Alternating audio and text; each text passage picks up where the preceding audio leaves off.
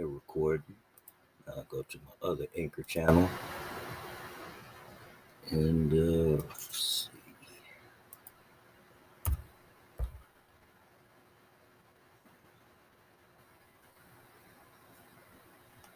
All right, on this one, I didn't see how long it was, so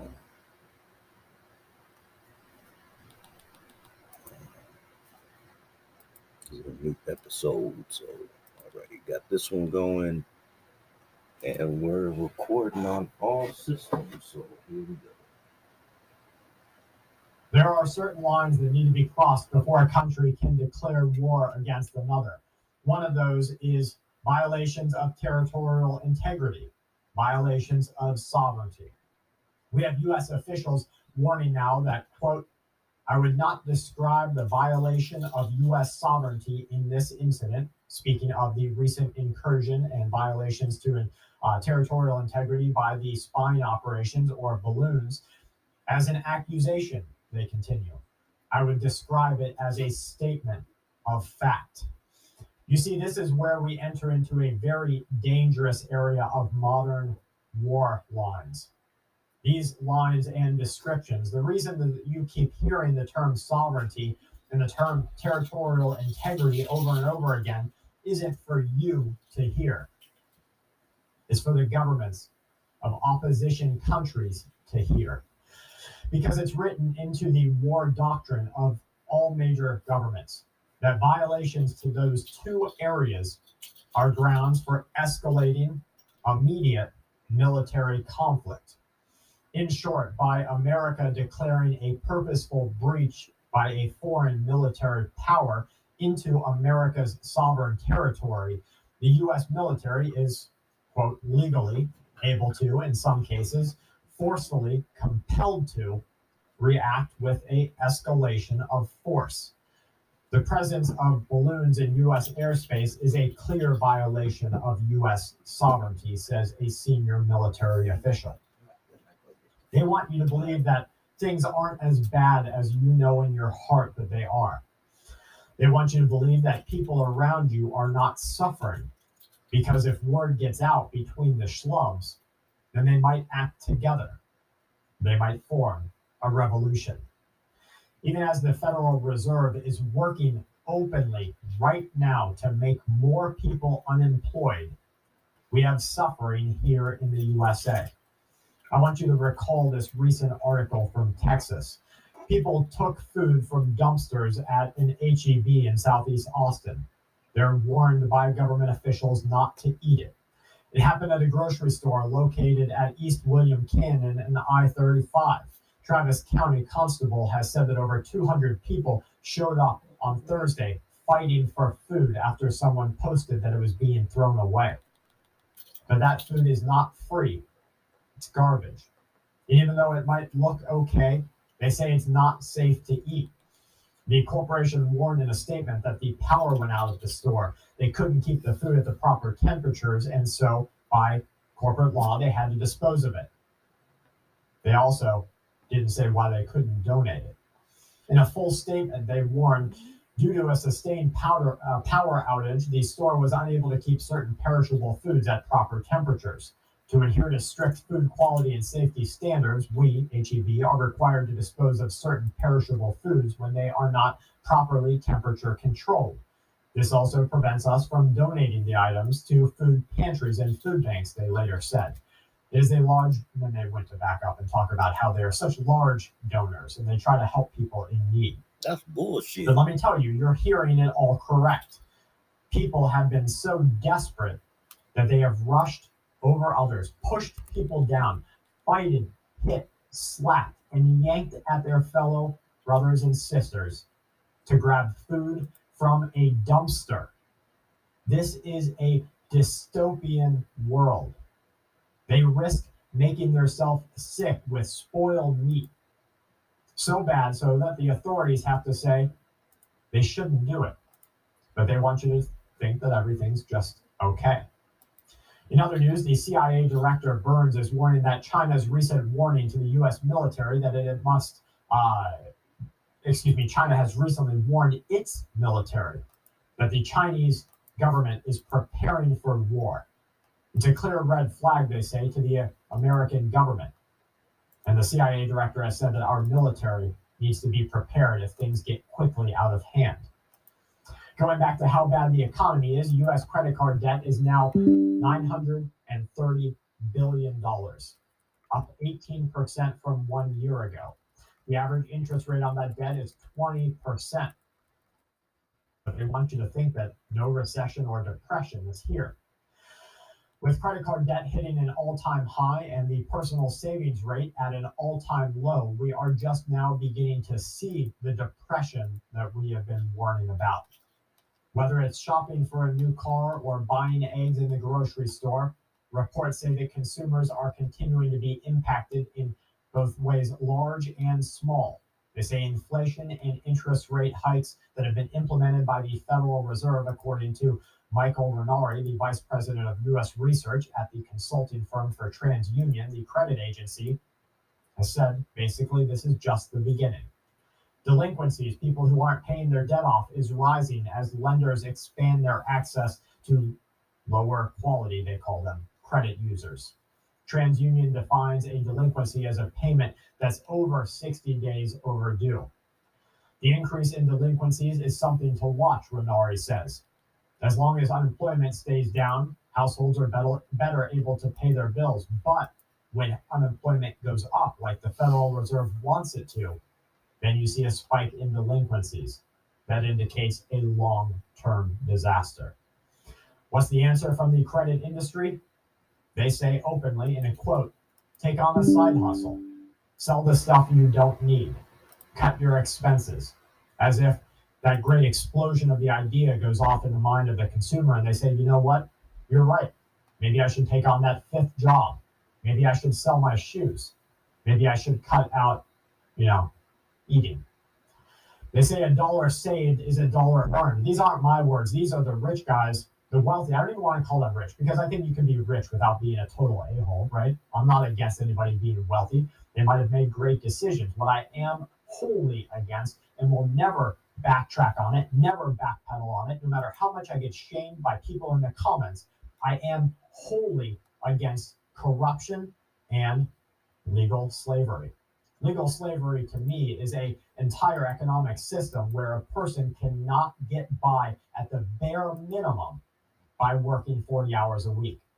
You should be able to work 40 hours a week, which is 1/3 of your life anywhere, and be able to at least survive. But what's their answer?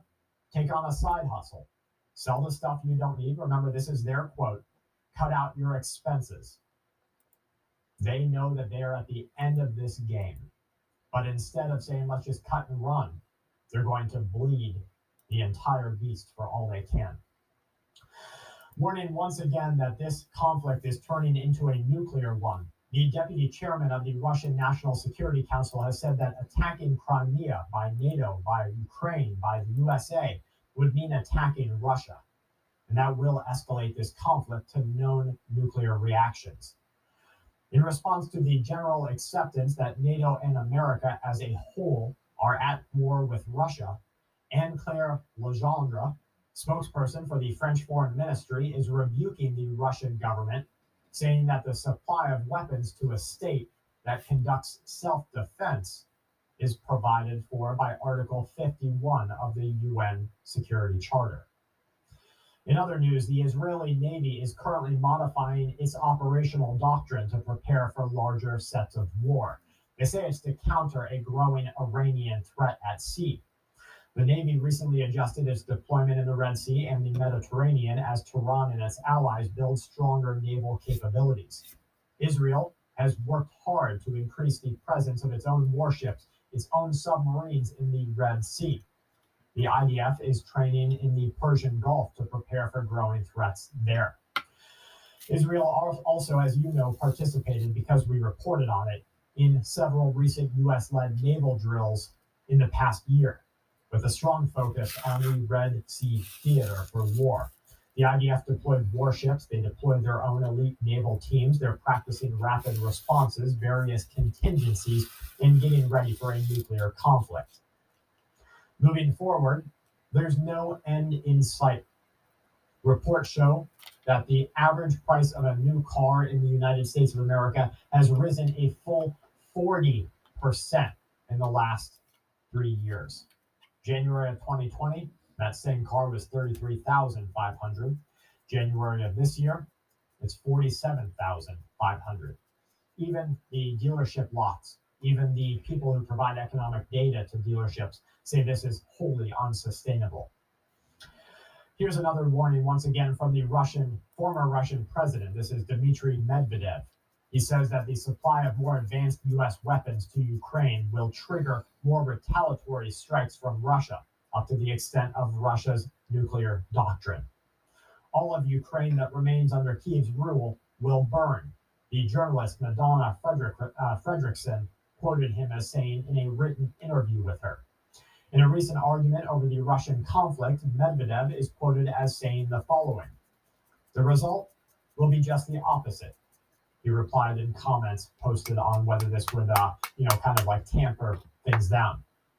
He continues, "Only moral freaks, of which there are enough, both in the White House and in the U.S. Capitol, can argue like that."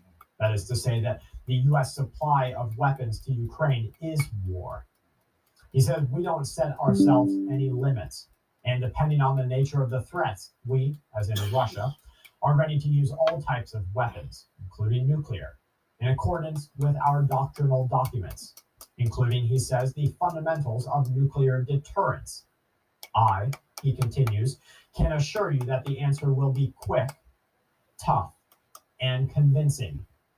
Russia's nuclear doctrine, as we have noted here, allows for a nuclear strike after something that is seen as aggression against the Russian Federation with even conventional weapons. They say anytime that the existence of Russia is threatened, they can go to nuclear war.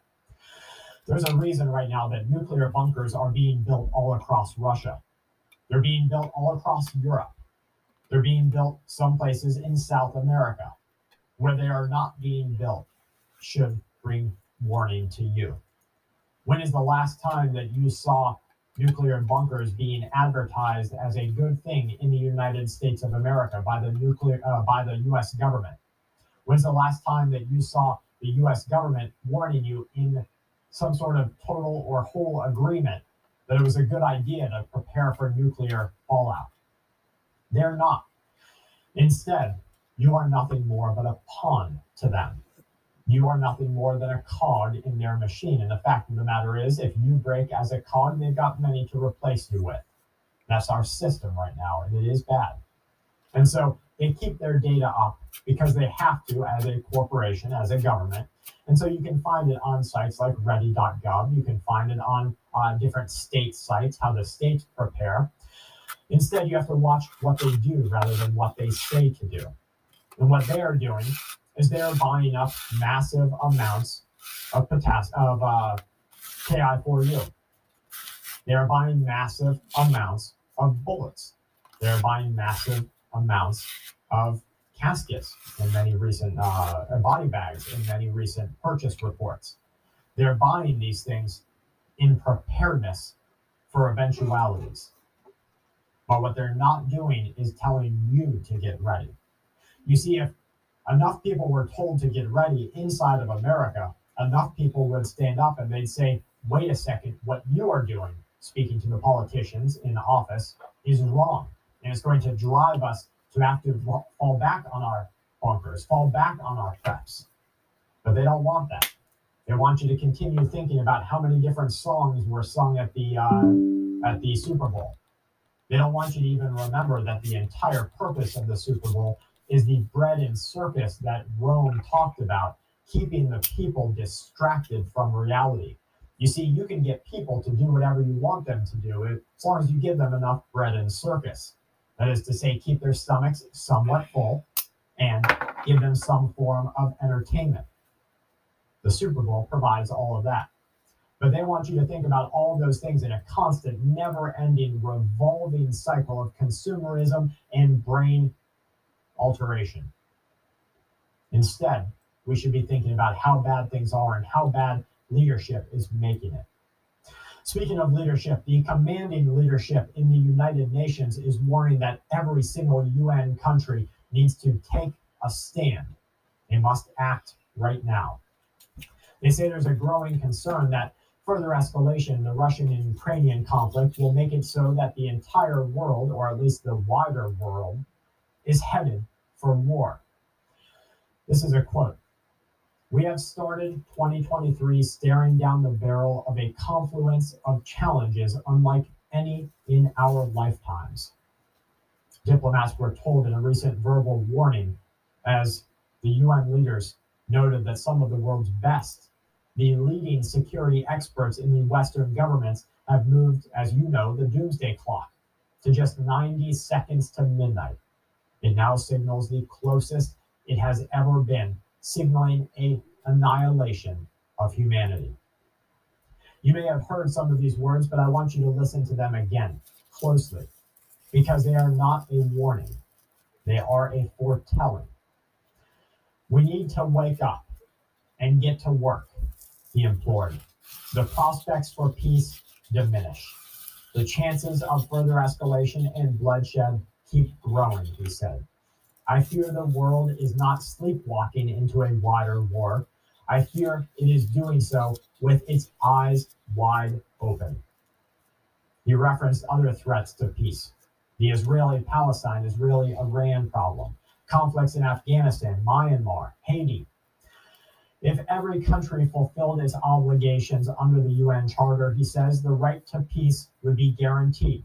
That's the Secretary General, repeating a call for radical transformations in global finance. He says something is fundamentally wrong with our economic and financial system. Now, don't get me wrong.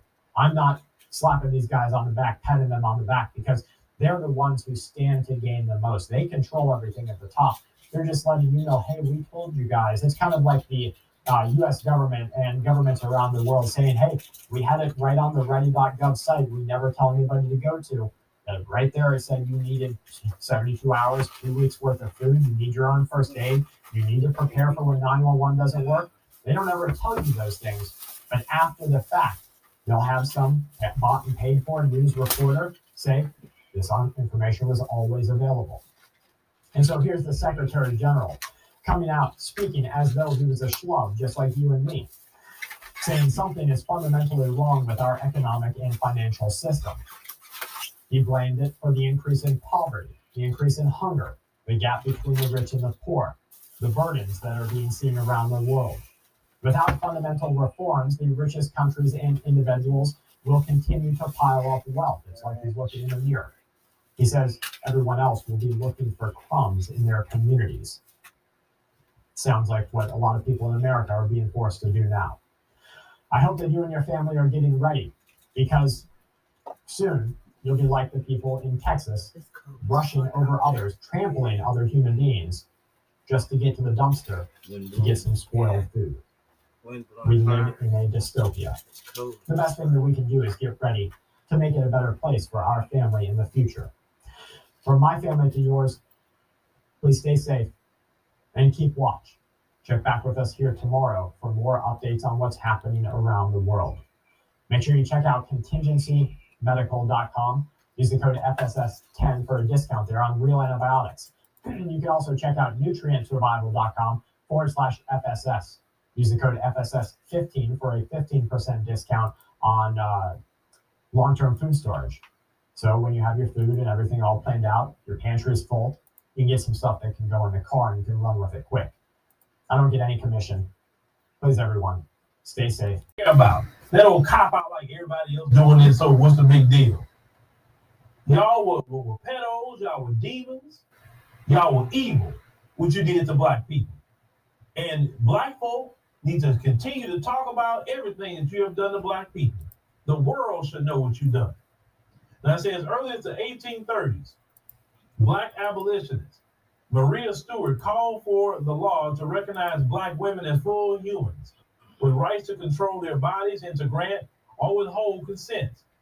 But reality lagged far behind. Say, in Missouri in 1855, a young enslaved black woman named Celia was convicted of deletion and hung from a tree for deleting a white man. They say who had enslaved and repeatedly violated her. The court rejected her self-defense claim, concluding that enslaved black women had no right to resist white slave owners' advances. This is the history of America, ladies and gentlemen, that they have free reign. Do you know you do these DNA tests and then you see when you have somewhere from 12 to some people up to 20% of devil blood? Yes, I say devil blood because that blood didn't get in by consensual relationships and marriage and things like that. That blood that got into us as Black Americans and our DNA came from the violation of Black women. That's where it came from. Now, thank God that the African genes are still stronger, and of course, there's more African genes there, but a lot of us have demon blood in us, and that's why I call it. And this is why some of you got the tendencies to act like them, because that blood is in you, unfortunately, not by choice.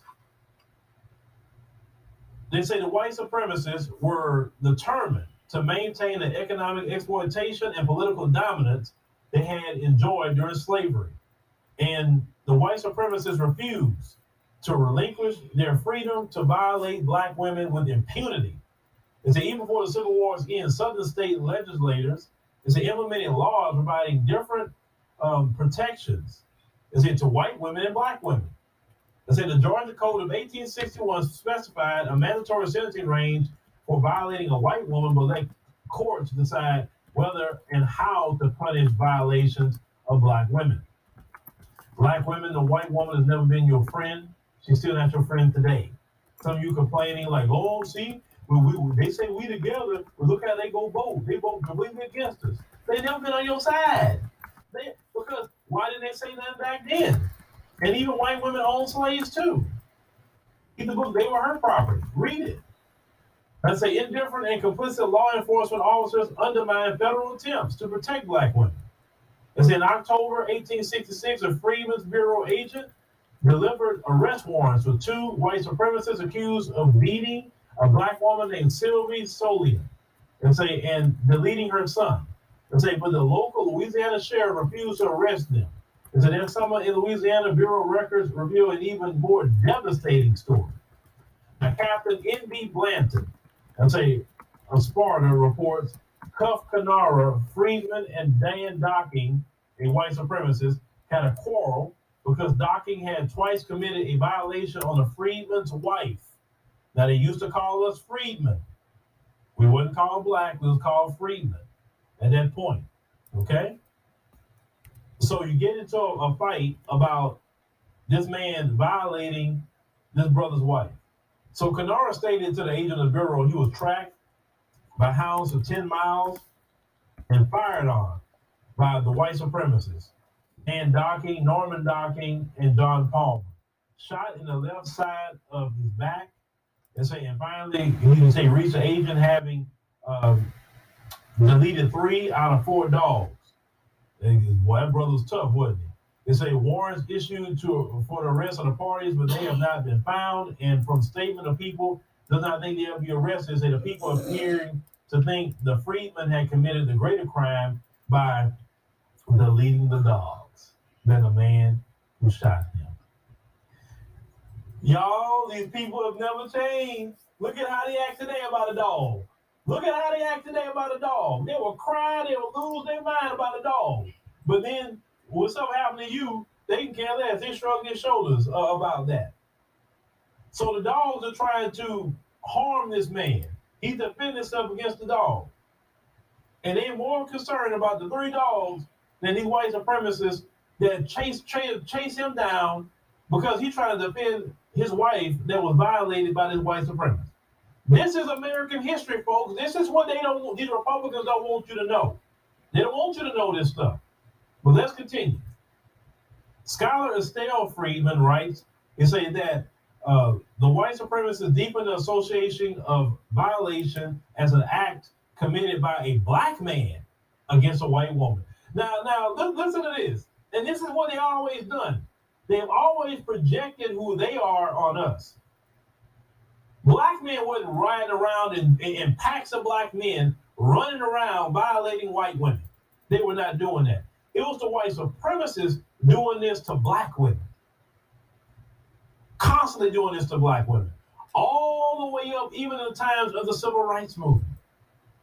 In that time period, too. They have always been deviants, demons to black people. But when we tell these stories about what they have done, you know, like they try to tell you, black people today, you're the racist. Oh, you're the real racist.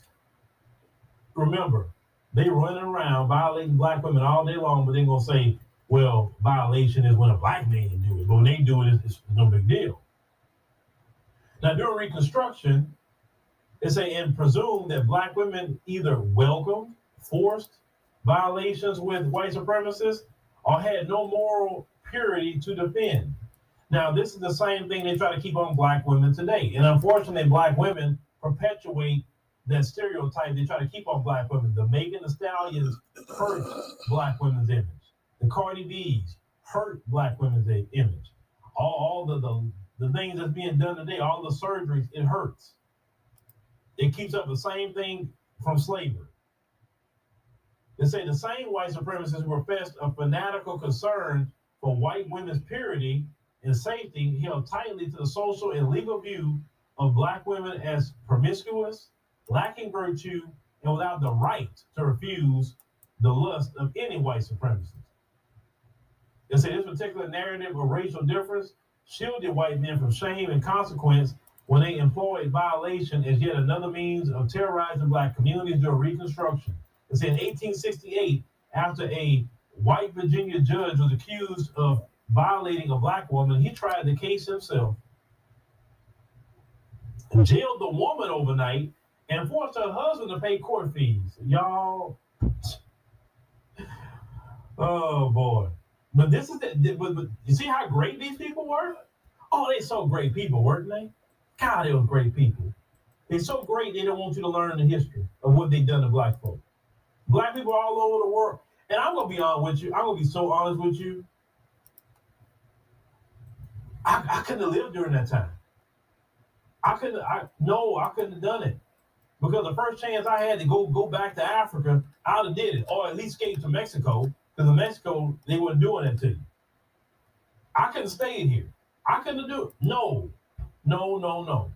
Why did white people stay here to be enduring that? Why we want the first thing we could to get out of here? This is unreal. Let's say in June 1866, also in Virginia, a black woman named Peggy Rich reported that a white supremacist named James Smith had violated her. He attacked Miss Rich again after he was released on bail and was later acquitted of both charges. This is the history of the white supremacists. In September 1866, a black woman named Rhoda Ann Childs reported to the Freedmen's Bureau that 8 white supremacists had come to her Georgia home demanding to see her husband. When they learned Mrs. Childs was alone, the men kidnapped, beat, and violated her. It said Mrs. Childs' affidavit describes that one of the men ran his pistol into me and said he had a hell of a mind to pull the trigger, and several of the men restrained her while one applied the strap to her private parts until fatigued into stopping, and I was more dead than alive. Said another of the men, a former Confederate soldier, violated Mrs. Childs. The mob arrived her home and beat her daughters.